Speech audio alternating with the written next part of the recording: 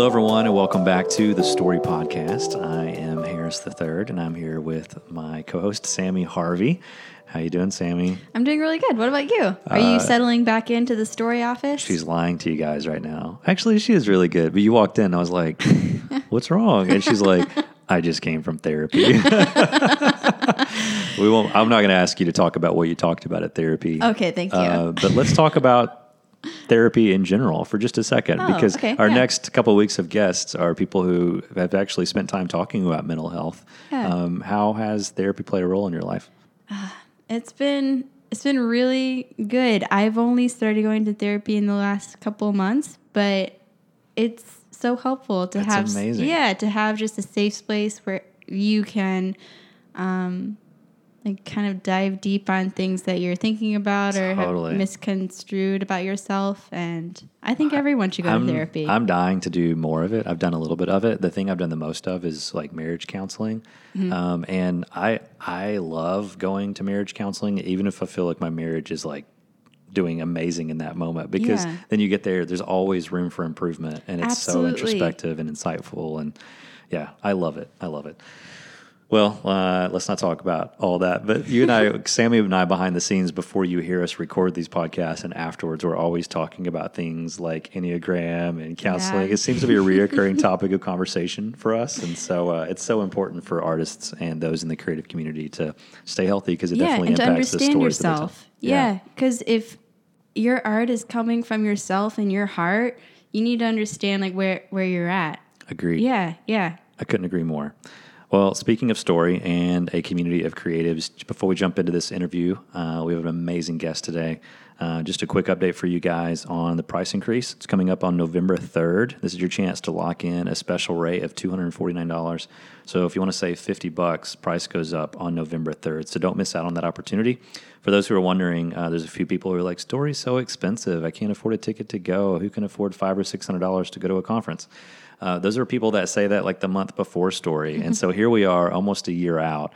You can't complain, because right now is your opportunity to save literally more than half, I think. So our full price at the door this year is $699. If you register like a week before, you're going to pay like $599. So this is less than half of that. It's kind of our, hey, prices are getting ready to go back to the same levels as they were for Story 2016. This is kind of like a early bird rate. So check that out. $249 if you register by November 3rd. You can do that on the website, storygatherings.com.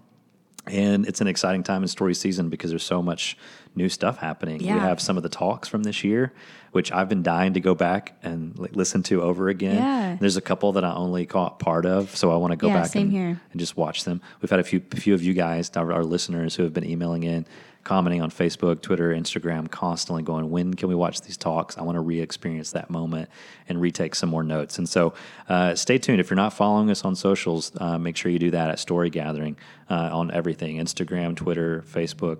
And that'll help you keep in touch, and we'll be able to let you know when those talks go live. They're not all going live at the same time. We're releasing them talk by talk, just a few select here and there. So coming up soon is Hannah Brencher's talk, which is our guest for today's show. You had a chance to interview Hannah backstage. I did, yeah. We had a really fun time just hanging out backstage before her talk. I knew you guys would resonate with each other. You kind of both come from a similar background of just a love for words and writing. You're an English major, correct? Yeah, so, total English major here. I knew. I was like, I can't wait for them to meet, because they're going to hit it off backstage.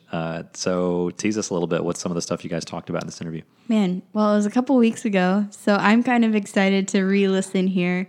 But we talked a lot about writing, of course, a lot about creativity. Those are the things I'm for sure about. I feel like we talked a lot about books, too, of course. Those are the safe spots that I can assure you will be in this episode. Awesome. Well, this is something that everyone, regardless of what medium or art you work in, will get something out of. Because at some point, we all have to use words to describe our art, whether we are a painter or a photographer. And you even have to tell others and cast some vision, or you got to write it down at some point. Writing is, I feel like, this like root art for all the other creative arts. Absolutely. Yeah. So let's jump in and get right to it. This is Sammy Harvey's conversation with Hannah Brencher backstage at Story 2016. This is going to be a good one. Enjoy.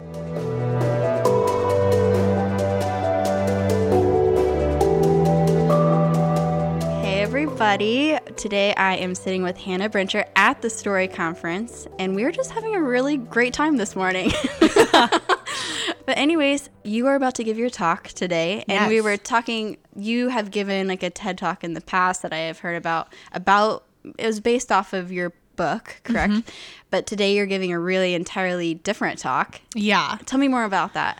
So, it's actually the TED Talk that I gave, like, propelled me to get the book deal that let me write that first book. And so I wrote a first book, and now I'm working on my second book. And so the one thing that's been really consistent through this whole journey has been writing, that writing is kind of what started everything, and writing is what continues to fuel everything. Yeah. And so I'm going to be talking today on the creative process of writing, and it's like a really hard talk to give, it feels like. Yeah, but yeah. As I was saying earlier, I feel like that has to be hard because it's kind of an abstract idea. It's very in some abstract. ways. Yeah. Yeah. Yeah. And it just, that has been, even preparing for it, that was the struggle of it. But then you have to like realize too, though, that like maybe that's the reason why a lot of people never sit down to write, is because they are afraid of the abstract. They're afraid of the work that they have to do. And so I'm going to kind of be rooting my talk in like the elements of like staying seated and staying honest and staying small within your writing process, and then letting like that guide. So stay is the big word. Stay in the chair. Stay in the chair. That really is like shut up and write and stop looking at social media.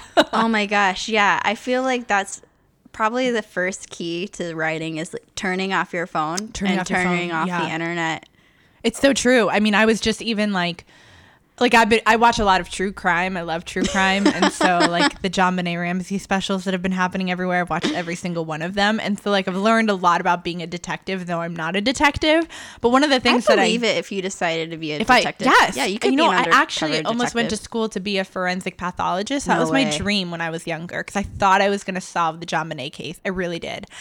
But what I've like realized in all of these like true crime shows is that it's really up to the detective to like create the boundaries around the crime scene so that people don't come in and mess with the evidence or like ruin the evidence. And really the writer's job is to do the exact same thing. It is to create these boundaries around the space in which you're writing, and don't let other people come in to influence that process. And so the second you get on social media or onto your email when you're in a writing process, I think it's the same thing of like letting people get their fingerprints all over something that was meant to be yours. And so I try to keep that in the forefront of my mind when I'm writing, because the second I go to another browser and I start looking at other people's opinions about things, the second my voice gets hijacked. Wow. Yeah, I've never thought of it like that. I thought of it just as a distraction, but you putting it like that, letting other people's voices influence. Yeah. You think, well, that person, they write really well, and so I could probably write just like them. And like imitation, like while we are the sum of a bunch of people's voices, I think like you have to be really careful that you're not like hijacking their process and what they had to go through to develop that voice, and then shortchanging your own process. Yeah. So tell me about the book that you're working on right now. So the book, it's in its beginning stages, in its dark stages, as we were saying yesterday. It's in the process of being born. Yeah, it's in the process of being born. But it is a book, and it's been a lot harder to write than the first book. It's a book about roots and being rooted and being present where you are, as opposed to always striving to get there wherever there is. Ooh. Which is something that I think young people struggle with a lot. And that's a journey I've been on in the last few years. You know, like people mainly know me through that TED Talk, and that TED Talk was able to spiral me into all these different levels of a career, and I got a lot of success at a really young age. But I think that what happened was that I was exposed to all this success to realize that it doesn't fill you, and it doesn't make you any better, and it actually just distracts you from what you're set on this planet to do. And so learning that balance and learning how to root yourself with community and root yourself in faith and root yourself so that like you find the things in life that can't be taken away from you. Totally. So whenever like storms hit, you are planted. Mm-hmm. You're planted, yes. And you're not like, what the heck is going on? Or following or chasing after the next thing that like you think is going to fill some hole inside of you. Because I think a lot of us feel like, oh, like I have all these holes I want to fill inside of me. And I think that it's either Netflix or a relationship or something is going to fill those things. But like, it ultimately just takes us away from what really matters. Totally. So that's what I'm writing right now. So And how's that going? it's good. It's harder though. Like it's hard work to dig in the trenches and to find the material for that. Like you always have to be writing and you always have to be reading. Like you have to be like I said, like being the sum of a lot of other people's voices. And so when I'm not like in a writing zone, I'm usually reading, but I have to like limit the amount of time that I'm spending on social media and doing other things so that I will just be allowed to stay in that space. Yeah. What are you reading right now? Oh, I read everything. I like literally am.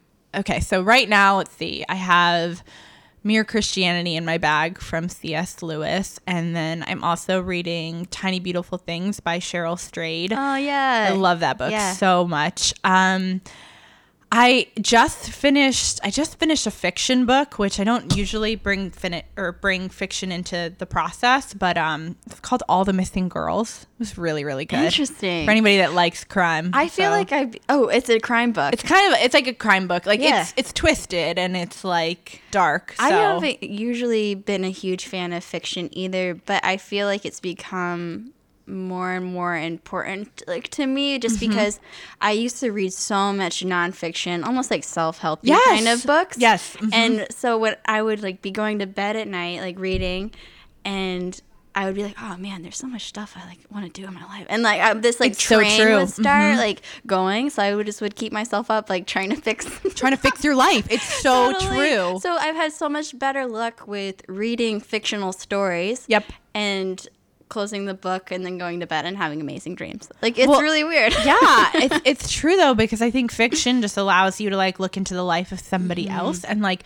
kind of just appreciate the small details rather than this is what you need to do to change your life, you know? And like I never want to have to, I hope I never write books like that where it's like this is what you must do. I'd rather go out and live great stories and then be able to come back and write about those stories and what I learned from those stories. And so that's why I think this book has also been harder, is that I used to think that like to be a good writer, you had to be really good at living inside of your head. And now I think it's the opposite. I think you have to be really good at living outside of yourself in order to like create something worth writing about. Unless you're like Tolkien or somebody that does like things with hobbits and stuff, you know. But for the most part, like in this realm of nonfiction, I'm like, this just requires that I go out and I be a good human. To like have experiences and to process them, to not just have them, but to think about, okay, how is this affecting me and like, the people around me? It really does. It really calls you to be a better human, which is like, I always say like, I feel like I'm a professional human being, or that's what I'm getting to, because writing is just the after effect of that. But like, it just means like you need to be paying attention to everything that's happening and the people that are around you in this moment, because you could be learning so much from them. And like that's hard because we don't want to be present to the moment. We want to be distracted or on our phones or looking at the lives of people that we know and love. But I think when we're placed in public spaces where we don't know people, like it's our job to make them feel seen and make them feel known. Like I was getting picked up for a speaking engagement a few days ago. We were driving from Boston into Salem, Massachusetts. And the guy that was in the front, like, he just wanted to talk to me, and he just kept, like, bringing up conversations. And, like, I probably would have liked to be, like, doing my emails and, like, catching up on that stuff. But, like, I just was like, well, he's clearly wanting to have a conversation with me. And we had this really great conversation, and he told me that he also, like, does film and location scouting, and that he and his buddies created this film that's on Hulu, and it's also on Netflix. And he told me the name of it to go watch it. And I just was like, I got out of the car and I was like, see, if I had never talked to him, like I wouldn't know that. And I wouldn't, and like the movie looks really good. So I'm like excited to watch it. I don't know. I could be saying that too soon and it might end up being this really strange movie, but because he said it's dark drama. But I still was like, there's so much to learn from every single person we come into contact with. Absolutely. And I feel like that's probably one of my favorite things about traveling, but also one of the most exhausting things. Like for me as an introvert while traveling is I've met the most interesting people by just sitting like next to someone on an airplane and just like maybe holding my book or asking them about their book and letting the conversation roll from there. And man, you never know who you're sitting next to. It's so true. Yeah. I think that a lot of moments get orchestrated that we don't even see sometimes. And I think that's why it's like we have to be present and we have to be showing up for those moments. Man, truth bomb right there. Yeah, right? It's like I'm talking and I'm like, maybe I'll just reorient my whole entire talk. Like, let's just play this. yeah, right? It's like a booming voice. Okay, I think this would be a perfect part of the show where we like to transition to final 3 questions that we like to ask every guest. Great. They're fun questions. And the first question is, what is your favorite book? Oh, gosh, that's a hard question. I know, it's so hard. You'd think it would be easy. Okay, so I would say my favorite book is Beloved by Toni Morrison. I think that's my favorite book, fiction-wise. Cool. See, I'm going to think so much about this. What's a recent read? You said you've been reading Mere Christianity. Yeah, a recent read. There's so many. Oh my gosh. And you're right. It's a lot of nonfiction. That's a lot of like self-help. So I'm like, I know how to be a better human at this point. Yeah. Let's see. Sorry, I know there's not supposed to be these awkward pauses. But I'm just no. It's good. You're talking about being a professional human. You're being one right now. Like you're processing. Yeah. Okay. So I just picked up a book that I haven't even started reading yet, but I feel like it will be a great book. Love Warrior. Oh my gosh. By Glennon Doyle. Yeah. That's in my Amazon cart right now. now. Yeah, she's amazing. Her blogs are amazing. She's real. She's vulnerable. And so I think I'm going to love that book. I think so. Yeah. I've been listening to Elizabeth Gilbert's podcast, Big Magic. Yes, Big Magic. And did you hear the episode with Glennon Doyle Melton? No, I haven't. Girl's going to rock your world. Okay. It's amazing. Okay. I'm ready for it because she's a firecracker. She is for sure. She's really amazing. Second question. Okay. What is something that most people don't know about you, but you think is crazy? Oh my gosh, this should be like you prepare somebody in advance before we ask these questions. I think I've been asking this kind of in a different way too when it's stumped people. Okay. What's something that your closest like friends and family members think is super weird about yourself? Oh my gosh, that's such a good question. Huh. Well, okay, so really though, I mean, I brought it up earlier, but it's interesting. Okay, so my obsession with JonBenet Ramsey, the JonBenet Ramsey murder case, and it's funny because it was very much kept under wraps for a very long time, like until kept under wraps by like you. I didn't talk about it. Yeah, like no one. My closest friends and family know I'm obsessed. Okay. Like obsessed would be a light statement for what it was. Like growing up, like that was my biggest hobby. Was I would come home from school and I would go work on the what case. Were the ages like of this? I started getting into this case when I was 12 years old. Wow. Yeah. And so I've read every book on it. I've read every article that's out there. I have like file folders, autopsy reports, all of the weird stuff. Like, so I'm very, very close to this thing. And I think it started because my grandmother, she loves crime, like she loves true crime. And we were very close. And so I think every time that I would see her, I would like go update her Grandma, on what I figured out. Gotta tell you something. Yes, exactly. And so it just, my friends and family know that that's something that like, that was my biggest pastime when I was little. And so it's interesting to see it all over the media now, because now everybody wants to talk to me about it. And I'm like, guys, like, do not let this like run out tomorrow. Like we need to solve this case. It's one of the greatest unsolved crimes. Like don't just like use her as entertainment. Like I'm very invested. I get passionate about it. So well, I think I know what your third book might be. Maybe. Right? It might. Yes. It's I mean, my first date with my what a genre switch that would be for you. I really think I'm definitely going to do some dark fiction. Not too dark. Maybe like dark with one dark fiction in the future. One dark fiction. But my first date with my fiance, like I mapped out the murder case for him, like at the table. Like this is what I think happened. And if he stuck around for that, I mean, like that's the long haul. If he asked you on a second date after that, like because you were talking about your fiance, and you're like, whenever we first met, like we just knew. I was like, if I can talk JonBenet Ramsey with you on this first date and like recreate the crime scene on the table, like we're golden. Like, yeah, I'm in. Yeah. That's awesome. Okay, last question. What has been your greatest source of inspiration, especially when you're in a rut? Ooh.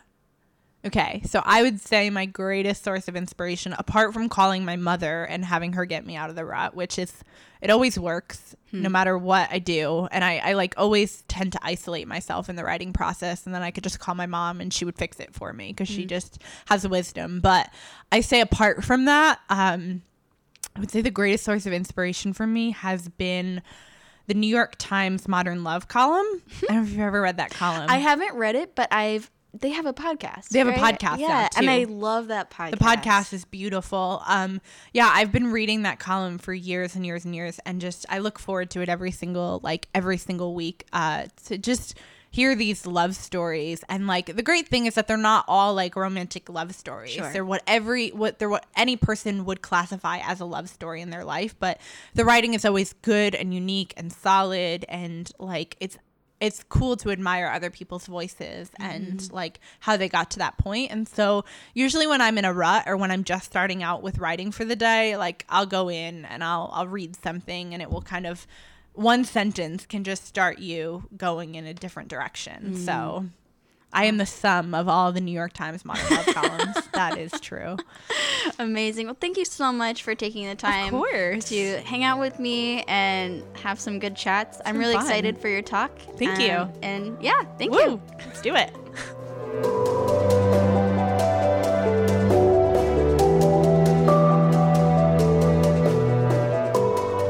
Oh, so good. I love Hannah. She was one of our most popular breakouts. She did a breakout session. Really? Wow. It was packed, and I loved how she talked about on stage, just not rushing the creative process, letting it, I think we live in an age where everything feels so instantaneous. Like I can pull out my cell phone, this little mini computer, supercomputer in my pocket, tap a few buttons, and a pizza comes to my house in like 30 minutes. And I think we've been trained, like as creative people, we've been trained to think, oh, the process should be like that. And it takes time. And I love how she reminds people of that, to just slow down. Finding your voice is not something that's just given to you. You got to like go out there and work and just let the time. Let it develop. Yes. Absolutely. Yes. Yeah. I've been following her online on Twitter for a while, and I've always really connected with what she has to share. Something I really love about her, though, is how she uses her skill of writing and her expertise to teach others about how to become stronger writers. So she does this writing intensive. I think we talked about it a little bit, and we kind of covered it in the episode, but she does a writing intensive, and where you can sign up online to go through a course with her, and she'll teach you tips and tricks and all kinds of wisdom.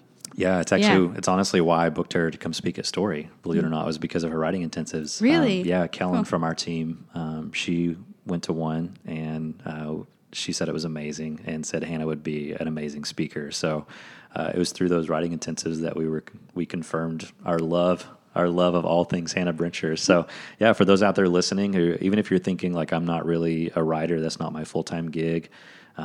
There's still a lot to be gained from it. It's not like you're spending money to go to a 3-day conference just on writing. It's just a one-day thing. Take a few hours, spend some time online, hanging out with Hannah and a small group of other people live. Yeah, and check out her intensives. I think the website for that is hannahbrenchercreative.com. Hannah actually has 2 websites. She's doing a lot of cool stuff. She wrote a best-selling book called More Love Letters. That's what led to her giving a TED Talk, and her star rose very rapidly because of the More Love Letters idea. It's just a really cool concept. So check that out. Even though her website for the intensives is hannahbrenchercreative.com, she runs a blog that she writes pretty regularly on. She's very active, and that's just hannahbrencher.com. So 2 different websites, and she's just Hannah Brencher on socials, on Twitter, and all those places. I love her Instagram feed too. It's super raw and honest. I love that. Yeah, so thank you, Hannah, for speaking. Thank you for all the cool stuff you're doing to serve the Story community. Our tribe loves you. Hopefully we'll have her back sometime. Yeah, I hope so. She's amazing. I think that wraps up this week's episode. I am Harris III. And I'm Sammy Harvey. And from both of us, sincerely, thank you guys. I really appreciate you guys listening to this podcast. We'll talk to you next week.